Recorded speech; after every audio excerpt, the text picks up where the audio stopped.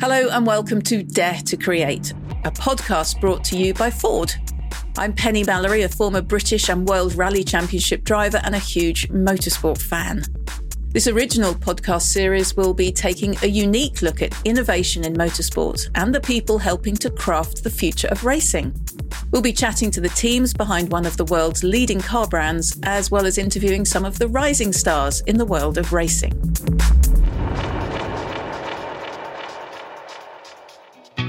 This is episode 1, Winning Mindset. In this episode, I'm going to be chatting to Dr. Elias Mouchianatis, a research fellow at Brunel University and a visiting fellow at the Institute of Psychiatry, Psychology and Neuroscience at King's College London, who recently partnered with Ford and innovation studio Unit 9 on a study of drivers' brains using a unique EEG helmet. In part 2, I'll speak to M Sport rally driver Gus Greensmith about how he's using mental preparation techniques to improve his racing performance. But firstly, let's hear from Dr. Elias about the findings of this groundbreaking study. So this is a very exciting research intersecting engineering neuroscience in understanding brain signals that are associated with peak driving performance. So we partnered with Ford Performance and Unit 9 to develop a racing helmet with integrated sensors that allows us to record brain signals from the driver while they're driving. So this is a sense of getting telemetric data such as braking or acceleration or steering and other physiological measures such as heart rate. But now this allows us to tap into what actually makes a driver perform at their best. We measure the brain, which we think that all the other measures are dependent on the driver's brain state. So over a number of experiments, working with Ford Performance and the drivers and Red Bull athletes, we try to investigate what are the brain signals that are associated with optimal performance, how to test different ways of priming the brain to get to this optimal brain state, and also how you can retain that for the longest. Wow. I wish I'd had this conversation with you many years ago when I was driving. It would have helped me enormously. It's just amazing. And I want to get into the intricacies of a professional driver's mindset in a moment. But first of all, the basics of the human brain. How does an everyday person's brain function? From the understanding that we have a basic model is that there are three key stages. First is the input stage, which is input processes are concerned with the analysis of incoming stimuli. Then there is a storage process, which covers everything that happens to stimuli internally in the brain and can include coding, storage, and manipulation of incoming stimuli. And then there's the output process, which is responsible for preparing an appropriate response to the incoming stimulus. For example, the whole process starts with input from sensory organs, such as the eyes, the skin, the ears, which transforms physical stimuli, such as touch, sound waves, and light, into electrochemical signals. So the brain works electrochemically. Any process is essentially a minute, can be captured by measuring a few millions of a volt. And that's the reason why we're using this EEG helmet. Can you just quickly explain exactly what EEG stands for and what it means? So EEG stands for electroencephalography. And it's essentially the measurement of electrical currents that are produced by the brain where large populations of neurons fire. So the brain works electrochemically. The communication between neurons is done through very, very small electric currents. So by placing electrodes on the scalp, we can actually measure these tiny electric currents, and they give us a really useful information of how the brain works. This is the method that we used when developing the racing helmet. The reason for that is that we can measure these tiny currents down to less than a millisecond. So it's the only one of the few brain imaging techniques that we can use that we can apply it in real time while someone is doing a task. And that's why it's relevant to the work that we've done with Ford and Unit 9 in developing this racing helmet with integrated EEG sensors, where we can then monitor the brain and record brain signals from the brain while these drivers are on a racetrack. How does the everyday brain process information, and how does that change when someone's driving? So, driving is actually one of the best examples of demonstrating how the brain process information. And so driving is a very common daily activity. But it's actually, if you think about it, it's a very complex process. It requires the coordination of both our hands and feet, each limb performing a different movement, while at the same time you need to be aware of the street and navigating the car. So this is a quite daunting task if you think about it, and it's not easy to master. So when you first start driving, your attention is focused in your motor responses and moving the car, and you don't pay that much attention to your surroundings. That's why usually we start learning in a car park or a very empty roads. The more we become proficient with these movements, the more automatic they become. And then that allows us to free what we actually are interested in this study, the process of attention, which is the ability to focus on something. So the more automatic your driving becomes, your motor skills become, the more you free up attentional resources to pay attention on what happens around you and where you're navigating the car. So within the brain, there are a number of areas that have been associated with driving, such as the prefrontal cortex, the parietal cortex, motor and premotor regions, and a number of EEG signals, brain signals that we know that are relevant in terms of attention and focus, and also associated with these processes. I know that when people start to drive, there's so much to take on board, and it takes a little while, and then, like you say, before you know it, you're just doing it automatically without thinking. But a professional driver faces another level of challenges. So the speed at which things are happening, and presumably the processing speed, the anticipation, because they're thinking ahead of where they are, all that stuff. How does that change an elite driver to an ordinary road car driver? So this is what actually makes them elite, and part of the research is seeing which are the brain states that they are in. So what happens is the term that's used is domain-specific expertise. So through countless hours of training, they have developed exceptional neural efficiency within the brain areas that are responsible for driving. So they achieve a level of automation that requires very little conscious processing. Essentially, they don't think, they just drive. And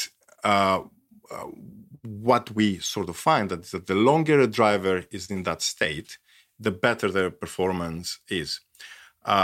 So this is actually, most of us have experienced this state from time to time. We might call it being in the zone or being in flow or having tunnel vision.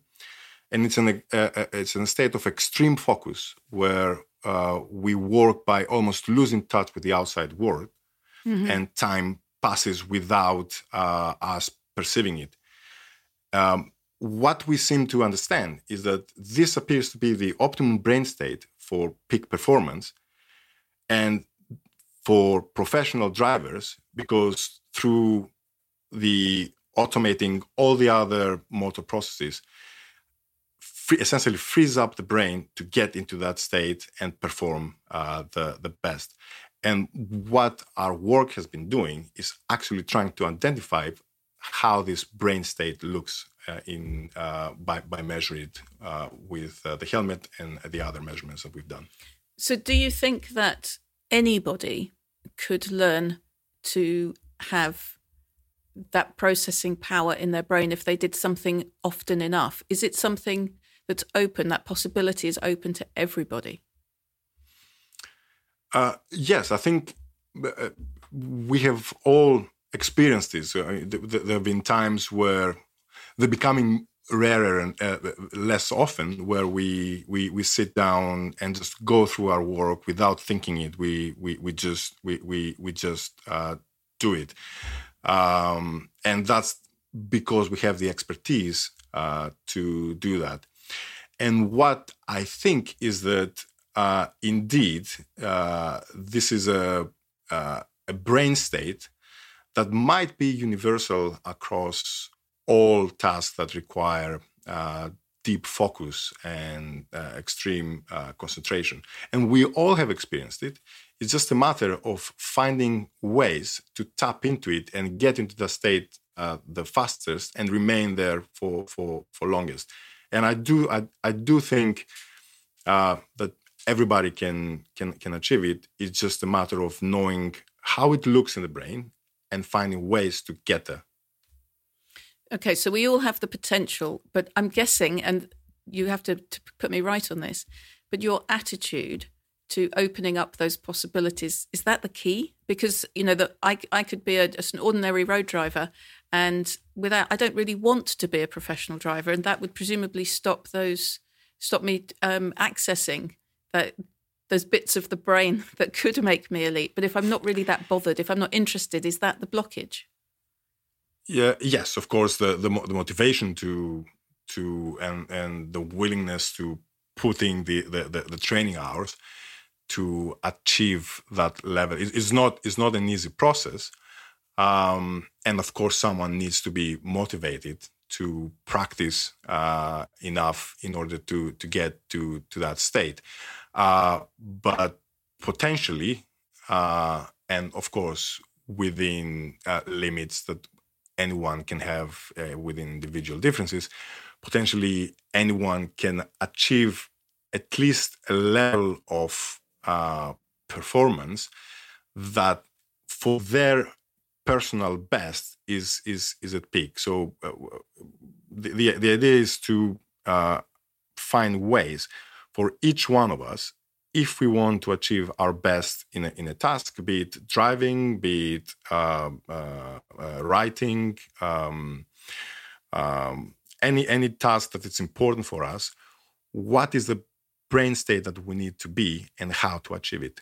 Yes. And is that what the winning mindset is that what you're referring to? Yes. Or is that something different? So it's something within the context. So in a perspective of sports psychology and performance, there are key components that are being taught, such as goal setting.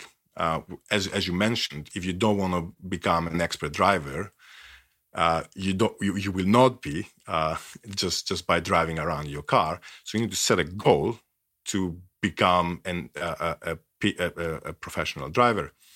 Then you need to develop self-confidence, focusing on positive outcomes. You need to have the motivation to do it and the persistence to put in the hard work. But the way I see it, and it's not mutually exclusive, is a more of a neuroscience perspective and is relevant to the research that we do, which I think a winning mindset is what I described is by measuring brain signals, understanding how the brain looks or should look, how should operate in its optimal state for the task at hand. And it's key to have that reference of brain signals at our best, because we can then know what we need to achieve and test different ways to get there faster. And that might be different for different people. For example, some athletes might need to get overly excited and intense, listen to fast and loud music before performing. Others might take a more esoteric approach. They might need to go to a quiet place, close their eyes, and sit in silence. So there's no right or wrong way of having the winning mindset. Each one might have their own methods in bringing themselves to that optimal state. But what's important is that by the work that we're doing, by measuring the brain at its best, knowing what that state is. I've always had this, I suppose it's an opinion that you can desire something all you want, but it doesn't matter necessarily how intelligent you are or skillful you are, but your attitude, approach, your mindset is the thing that makes the difference. So have I been right all these years? Would you agree with that? If we all start with the same brain and the same potential, it's your attitude and approach that will make the difference to your performance. Yes, of course. That plays a very important role. The person who essentially wants it more and is willing to put in the hard work and the dedication and has the persistence to hone their skills on the task, this is the person who's going to be the most successful in doing so.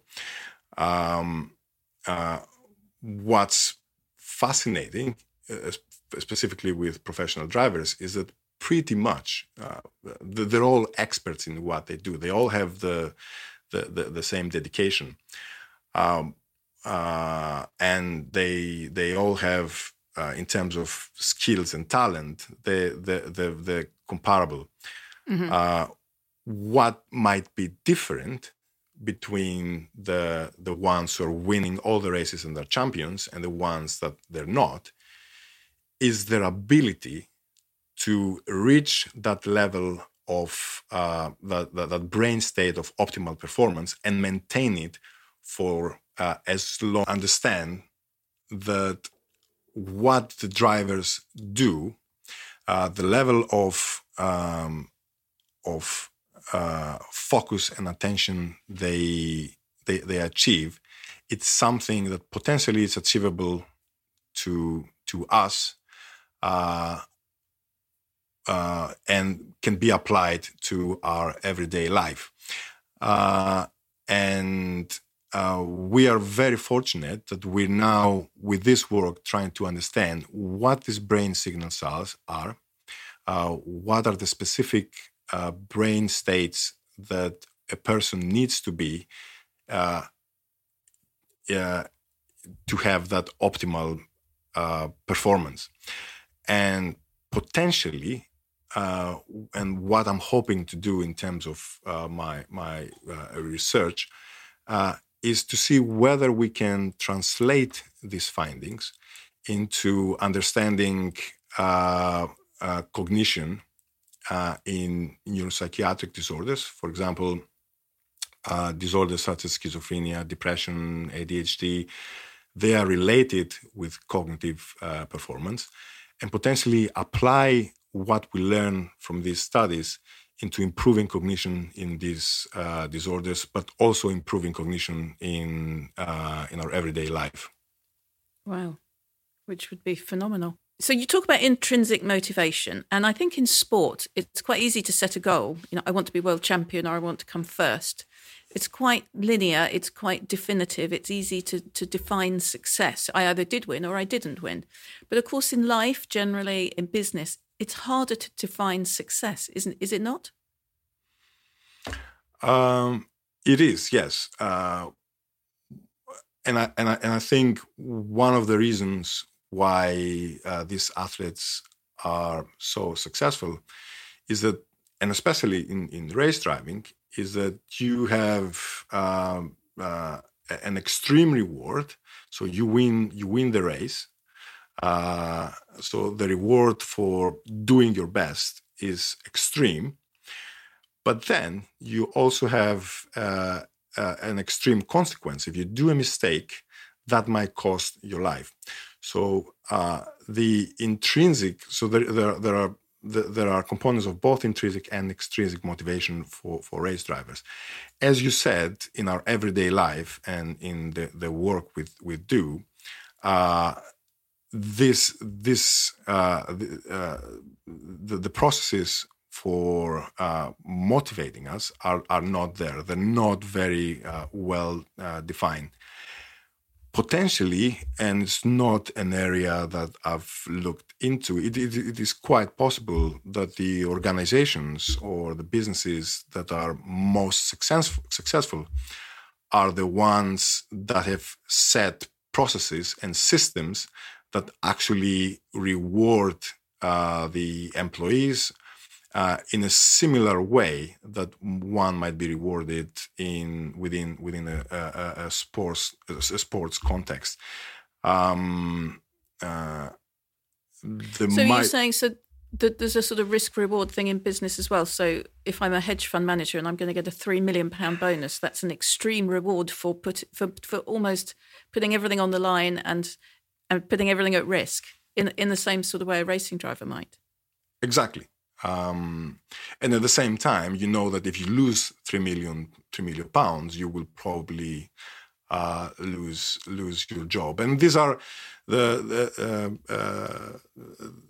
reward and punishment. These are cognitive processes that have been studied for many years, and we know that are very, very powerful. For example, if you tell someone that if they lose, say, 20 pounds, you will give them 100 pounds to buy whatever they want, they might do it or they might not.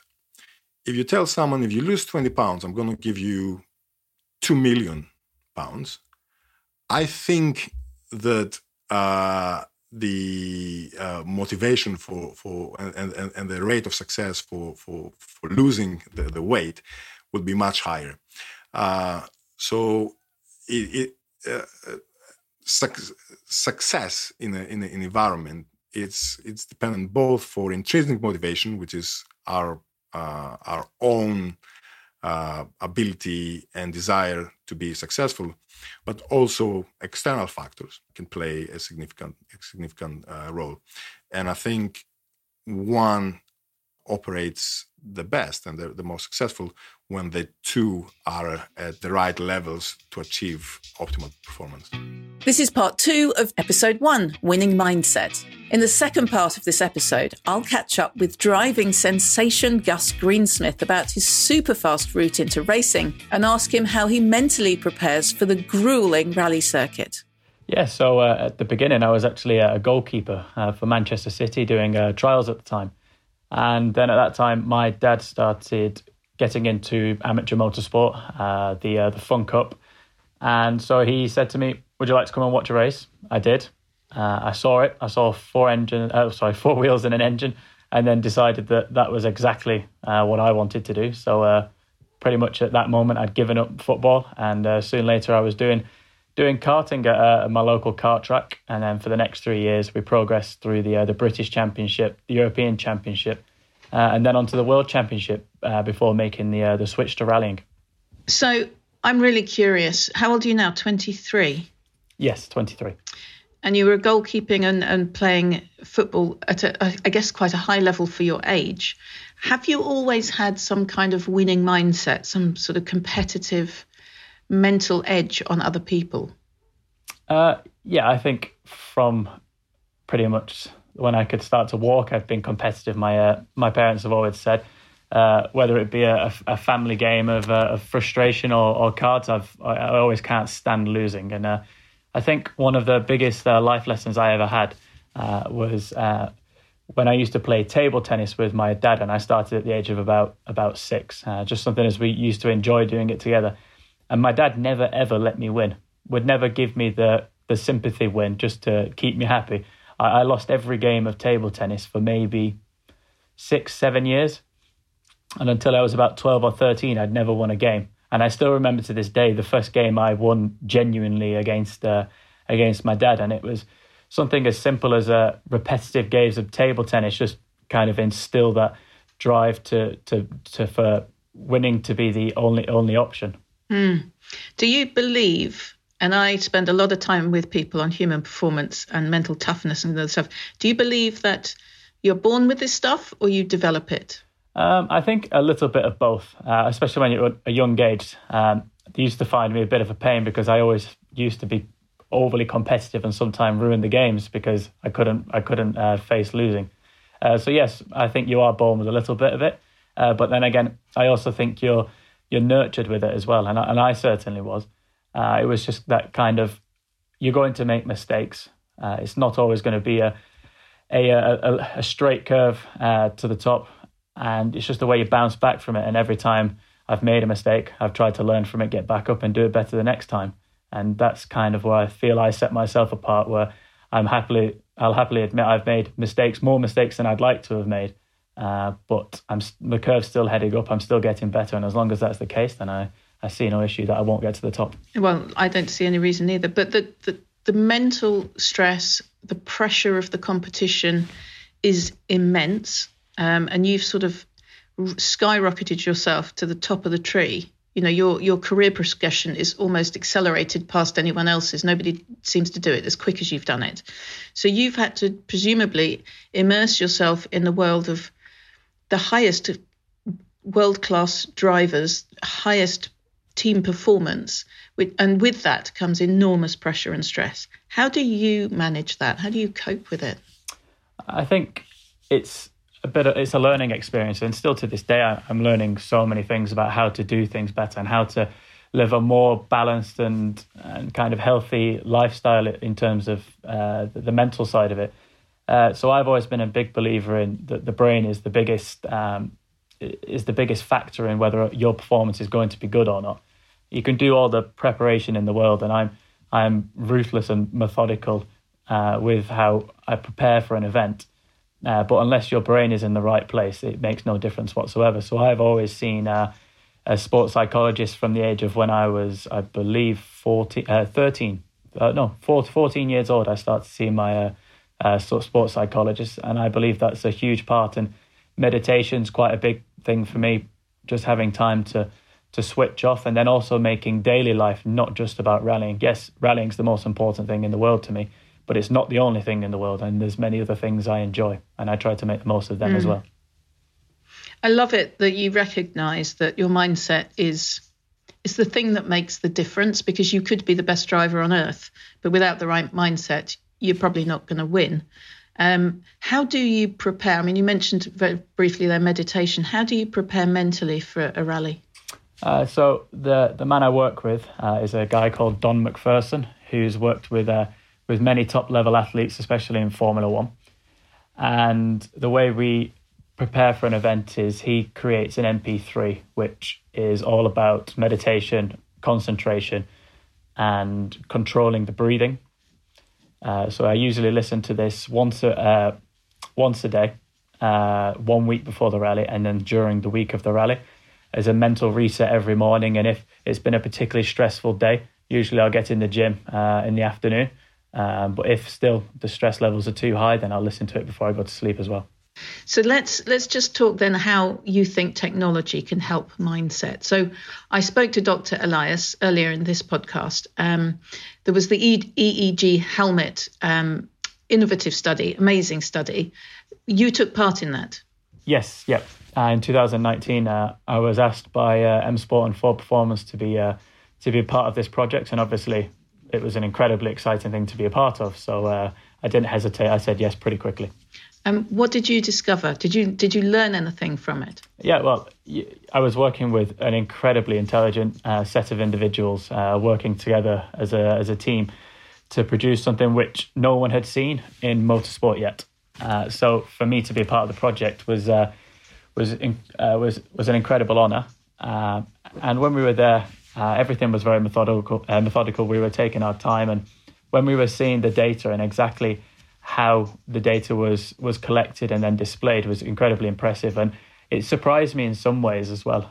Whereas I thought the alpha waves emitted would show me that I was concentrating more in places where I didn't think I would be doing. Whereas sections of the stage where I thought I'd be in max concentration, actually I was more relaxed.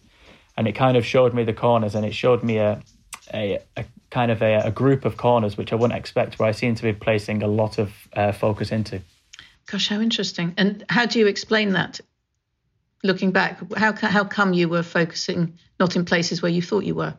Well, I think the main reason was usually it was corners with a longer straight at the exit, where the exit speed and the apex speed is more important than the entry speed. It just seemed to show that I was thinking already ahead of the corner, thinking about the 200 meters after the corner, making sure that my exit is as good as possible.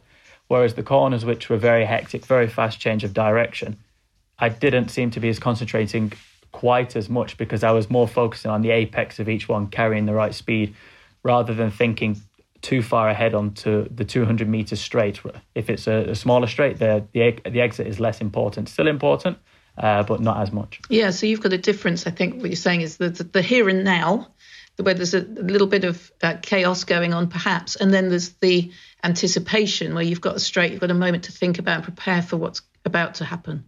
Yeah, and exactly. And one of the things I was trying throughout the day once I saw this was whether I tried to increase the entry speed to these particular corners where there was a long straight after, and I would actually see that my concentration would increase again, because it felt almost unnatural to be driving that way. And it was interesting to see how my different approaches to the corners actually did make a difference to the data collected. Gosh. So how do you think this technology can transfer to ordinary drivers and to mindset excellence in itself? I think it would certainly start to come into the band of insurance. I think if it got to the point where the technology had developed that much, you'd be able to see drivers' brainwaves, the alpha waves that they've emitted, and whether they're concentrating enough. You'd be able to use that data to maybe find particular times of the day or particular energy levels which affect concentration the most, and it could be a way used as a way to improve road safety in the future. So does the study continue? Are you still working with Ford Performance on this? So last year I was working with them on the testing side, collecting some initial data. So was my teammate at the time, Elvin Evans, and also I believe G. Atherton, a downhill mountain biker. So that was the last bit of data collection we've done. I think the helmet is now coming into the phase where it's being kind of put into the assembly, making it passing all the requirements for a helmet to move forward. And I think they can't be too far away anymore. Gosh, how exciting. So, and you would be prepared to wear it in competition? Absolutely, it would give me an advantage. Thank you for listening to Ford's Dare to Create podcast. Join us for our next episode, where we'll be talking to Yates Buckley and Hugh Boyes from Unit 9 and digging a little deeper into drivers' brains. Listen to Dare to Create across all major podcast platforms now.